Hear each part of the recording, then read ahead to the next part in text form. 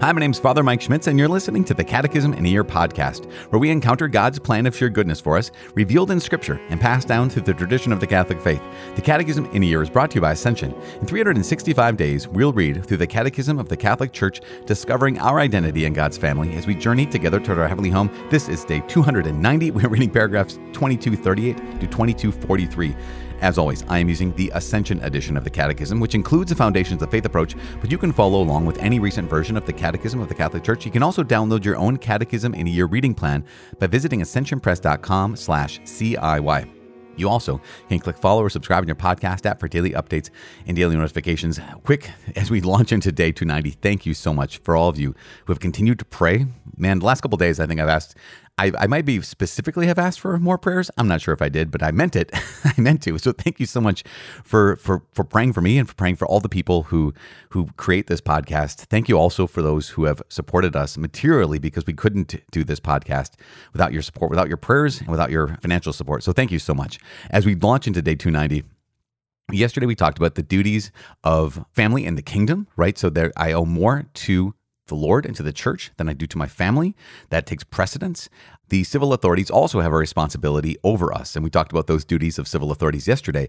Today, we have the duties of citizens, and I think this is going to be a really great opportunity, once again, for us to rediscover or be reminded or even just discover straight out the duties that we have as citizens, as Catholic Christians living in this world in the 21st century. This is what we're responsible for. These are our duties. And so to prepare ourselves, to prepare our hearts and our minds, let us call upon the Lord and pray. We pray, Father in heaven, in the name of Jesus Christ, your Son, and the power of your Holy Spirit, I ask that you please open our minds and open our hearts, that we can more fully conform our minds to your mind, to your will. Lord God, help us not to think in the wisdom of the world, but help us think with the mind of Christ. Let us not follow the way of the world, but help us to follow the way of you. Lord God, help us to not follow the kingdom of man, but the kingdom of God. That's who we truly want to belong to. That's who we truly want to serve. You, Lord God, in your kingdom. So please, where we are blind, we ask that you give us a sight. Where we choose to ignore certain areas, we ask that you please wake us up. And Lord God, where we have the vision of the world, the lens of the world, we ask you to give us a biblical lens. We ask you to give us your lens. Help us to see this world and our place in it as it truly is, as you reveal it to be. In Jesus' name we pray. Amen. In the name of the Father, and of the Son, and of the Holy Spirit. Amen. It is day 290. We're reading paragraphs 2238 to 2243. The duties of citizens. Those subject to authority should regard those in authority as representatives of God, who has made them stewards of his gifts. As St. Paul wrote to the Romans, be subject for the Lord's sake to every human institution. Live as free men, yet without using your freedom as a pretext for evil, but live as servants of God. Their loyal collaboration includes the right, and at times the duty, to voice their just criticisms of that which seems harmful to the dignity of persons and to the good of the community. It is the duty of citizens to contribute, along with the civil authorities, to the good of society in a spirit of truth, justice, solidarity, and freedom. The love and service of one's country follow from the duty of gratitude and belong to the order of charity. Submission to legitimate authorities and service of the common good requires citizens to fulfill their roles in the life of the political community. Submission to authority and co-responsibility for the common good make it morally obligatory to pay taxes, to exercise the right to vote, and to defend one's country. St. Paul further wrote to the Romans, pay to all of them their dues, taxes to whom taxes are due, revenue to whom revenue is due, respect to whom respect is due, honor to whom honor is due. An ancient Christian letter states, Christians reside in their own nations, but as resident aliens. They participate in all things as citizens and endure all things as foreigners. They obey the established laws, and their way of life surpasses the laws. So noble is the position to which God has assigned them that they are not allowed to desert it. The apostle exhorts us to offer prayers and thanksgiving for kings and all who exercise authority, that we may lead a quiet and peaceable life, godly and respectful in every way. The more prosperous nations are obliged, to the extent they are able, to welcome the foreigner in search of the security and the means of livelihood which he cannot find in his country of origin. Public authorities should see to it that the natural right is respected that places a guest under the protection of those who receive him. Political authorities, for the sake of the common good for which they are responsible, may make the exercise of the right to immigrate subject to various juridical conditions, especially with regard to the immigrant's duties toward their country of adoption. Immigrants are obliged to respect with gratitude the material and spiritual heritage of the country that receives them, to obey its laws, and to assist in carrying civic burdens. The citizen is obliged in conscience not to follow the directives of civil authorities when they are contrary to the demands of the moral order, to the fundamental rights of persons, or the teachings of the gospel. Refusing obedience to civil authorities when their demands are contrary to those of an upright conscience finds its justification in the distinction between serving God and serving the political community. Jesus taught, "Render therefore to Caesar the things that are Caesar's, and to God the things that are God's." In the Acts of the Apostles, they state, "We must obey God rather than men." Gaudium et Spes further states, "When citizens are under the oppression of a public authority which oversteps its competence, they should still not refuse to give or to do what is objectively demanded of them by the common good. But it is legitimate for them to defend their own rights and those of their fellow citizens against the abuse of this authority within the limits of the natural law and the law of the gospel. Armed resistance to oppression by political authorities is not legitimate unless all the following conditions are met. 1. There is certain, grave, and prolonged violation of fundamental rights. 2. All other means of redress have been exhausted. 3. Such resistance will not provoke worse disorders. 4. There is well-founded hope of success. And 5. It is impossible reasonably to foresee any better solution. All right, there we have it, paragraphs 2238 to 2243. Just so good. I mean, this is where we find ourselves, and this is one of the things that I think is so helpful for us. You know, there's a lot of wisdom in the world. And there are so many ideas about how do we treat each other, and how do we run our own country? How do we, as I live in the United States of America, how do I, as an American citizen, see my rights and responsibilities towards my country? And I think this is just really beautiful, really wise, really compelling, and oftentimes challenging to all of us when we realize, okay, here's the church saying, yes, this is the wisdom of the world, but what is the wisdom of Jesus Christ? What is the wisdom of the church here? And so it goes on to say, paragraph 2238 begins by saying those subject to authority should regard those in authority as representatives of God who has made them stewards of his gifts. And this is remarkable because if you read Romans chapter 13, it is the context in which St. Paul's letter to the Romans is written is not in the context of political peace, right? It's not in the context of everything's going the Christian's way. So, you guys, we really like those who are in authority over us. Therefore, let's continue to be on their good side. Let's thank God for all the great things they do for us. That is not it at all. St. Paul, as you know, was ultimately killed by the Roman government. And so here is St. Paul writing to Christians in Rome saying, yeah, be subject for the Lord's sake to every human institution. Live as free men, yet without using your freedom as a pretext for evil, but live as servants of God. This is remarkable that here is Paul. This is the wisdom of Scripture, right? Versus the wisdom of the world. What's the wisdom of the world say? Well, if I don't like the person in charge, then I get to just do what I want. Or even this, if the people in charge are not the wisest, are not the kindest, are not the most just, then I can just even fight against them, topple them, have a regime change or some kind of coup. And yet the wisdom of Scripture, where St. Paul was writing in a context where he was virtually powerless, and he's still saying, be subject for the Lord's sake to every human institution, live as free men, yet without using your freedom as a pretext for evil, but live as servants of God. This is remarkable. And so what's that mean about me? What's that mean about us right now? Well, 2239 says, let's start at the most basic. It's the duty of citizens to contribute, along with the civil authorities, to the good of society. Great. So that's it. Just basic, contribute to the good of society in a spirit of truth, justice, solidarity, freedom. Awesome. The love and service of one's country, aka patriotism, right, follow from the duty of gratitude and belong to the order of charity. That it's actually right and just to love your country. That's a good thing. Why? Because we get a lot from our country. Remember the virtues of justice. Justice is giving someone what they're due. So the first level under the virtue of justice is religion, right? Giving God what we owe him. Next is parents, giving our parents what we owe them, justice. But there's also this patriotism, right? Giving our country what we owe our country. So this is all under the virtue of justice. And here in 2239 says it even is along the order of charity. which is pretty remarkable. Goes on to say, submission to legitimate authorities and service of the common good requires citizens to fulfill their roles in the life of the political community. What are our roles? Great question, Camper. I'm glad you asked, because paragraph 2240 says, here are some of the most basic roles that we typically have here in countries that most resemble the United States, Canada, Mexico, this whole Western world, also Europe, obviously. Submission to authority and co-responsibility for the common good make it morally obligatory to, here we go, pay taxes. Number 2, exercise the right to vote. And thirdly, to defend one's country. So this is morally obligatory for all of us. If we're citizens of a nation and we want to be co-collaborators, we want to live up to our duties, our responsibilities that we have, it makes it morally obligatory for us to do at least these 3 things. We're obliged to pay taxes, we're obliged to exercise the right to vote, and obliged to defend one's country. Now, that doesn't mean, here's the thing, that doesn't mean that you can't want a better tax code. So if you think there's a better policy, that's wonderful. Work for that policy. But the principle is we are called to contribute to the needs of all. That's part of paying taxes, right? Similarly, to exercise the right to vote.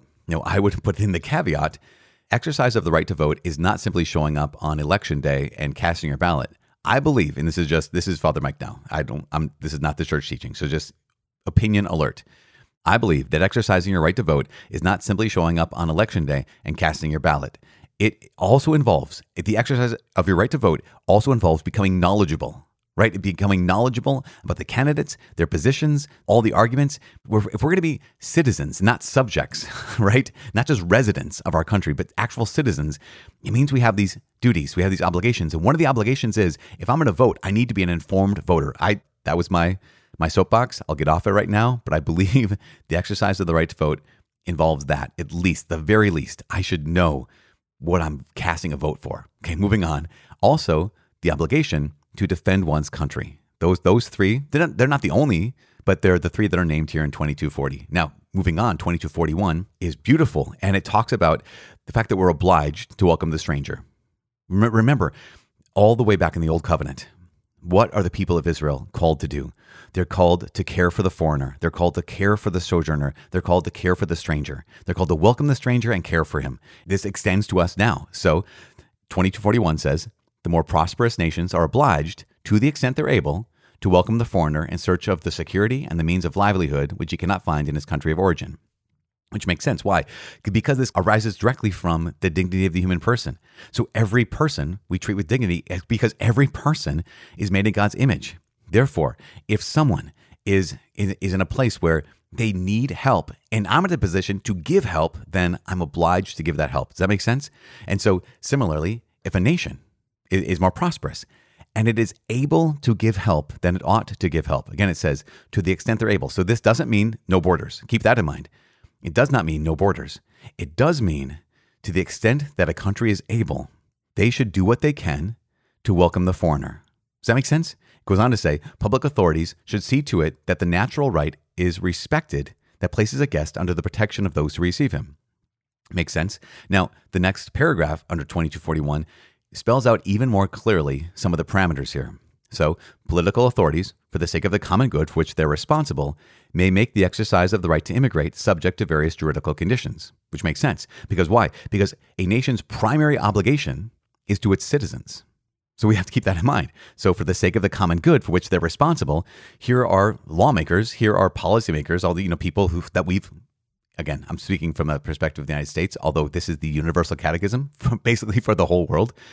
But here in the U.S., we have policymakers who, the people they're responsible for, the common good that they're mostly responsible for, is the common good of their own community, aka in this case, the United States of America. Or in Canada's case, Canada. Or in England's case, England, wherever. In Saudi Arabia's case, Saudi Arabia. Okay. In China's case, China. So political authorities, they are responsible for the citizens of their own country. Therefore, they may make the exercise of the right to immigrate subject to various juridical conditions, especially with regard to the immigrant's duties toward their country of adoption. So that sense of, okay, if you're going to come here, we have, wherever the country is, if you're going to come here, we have certain expectations. We're going to make certain demands on you in order to get here. That makes sense. So you have this tension, right? The tension is we are called to welcome the foreigner. We're called to welcome the stranger to the degree that we're able. At the same time, political authorities have an obligation, primary obligation, for the people who are already living there, the residents of that country itself. Therefore, they may make restrictions. Again, the Lord's teaching to welcome the foreigner, the Lord's teaching to see in every single person the dignity of someone who's been made in God's image is real and is true. At the same time, if I'm responsible, let's make it small. Let's make it really small. If I'm responsible for my family, then what do? Well, I want to take care of the people who are less fortunate. I want to take care of people who are in danger. I want to take care of people who are around me who I'm able to care for.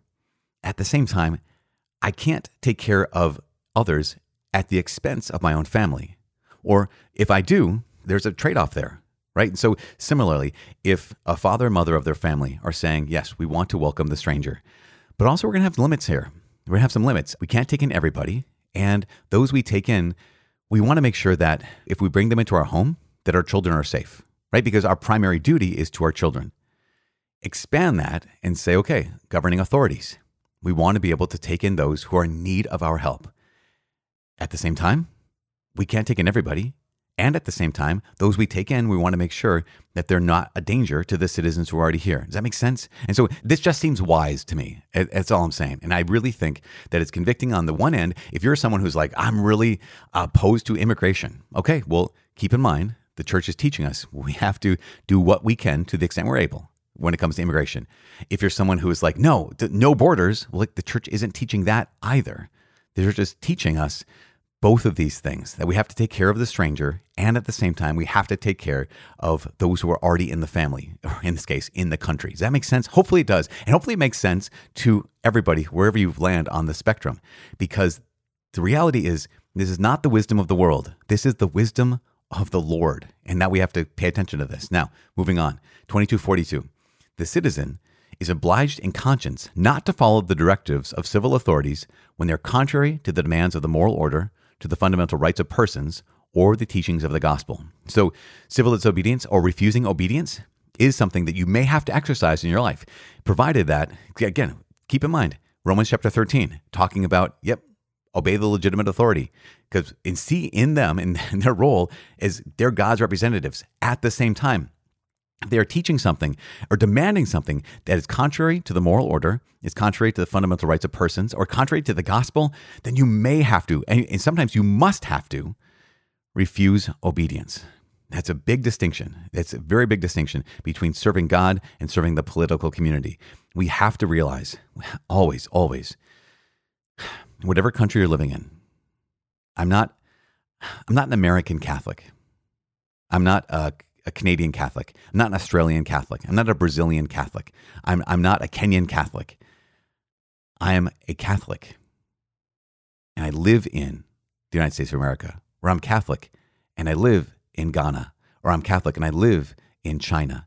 That we belong to the Lord first. So we give to God what belongs to God and render to Caesar what belongs to Caesar. And always we must obey God rather than men. Now, there are times when there's oppression.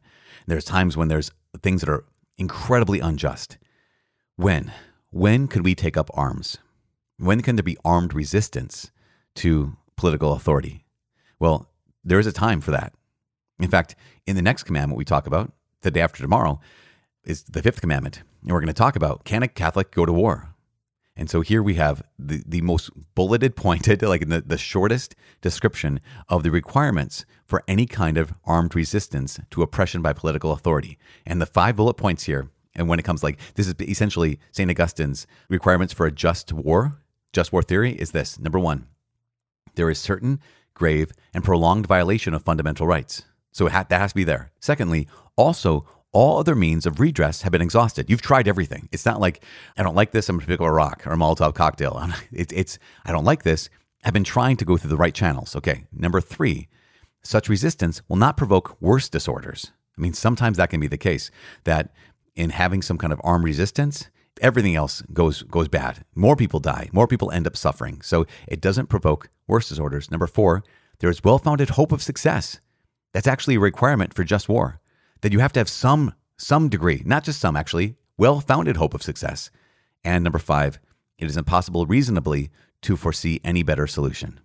So those 5 requirements are actual requirements for armed resistance to be just. If they're not there, then it's not just armed resistance. Hope that makes sense. We'll talk more about that when we get deeper into the 5th commandment. But right now, that being said, that's what we have. Our duties as citizens of our nation are what we just heard. And I think it's helpful. Now, tomorrow, we'll conclude this 4th commandment.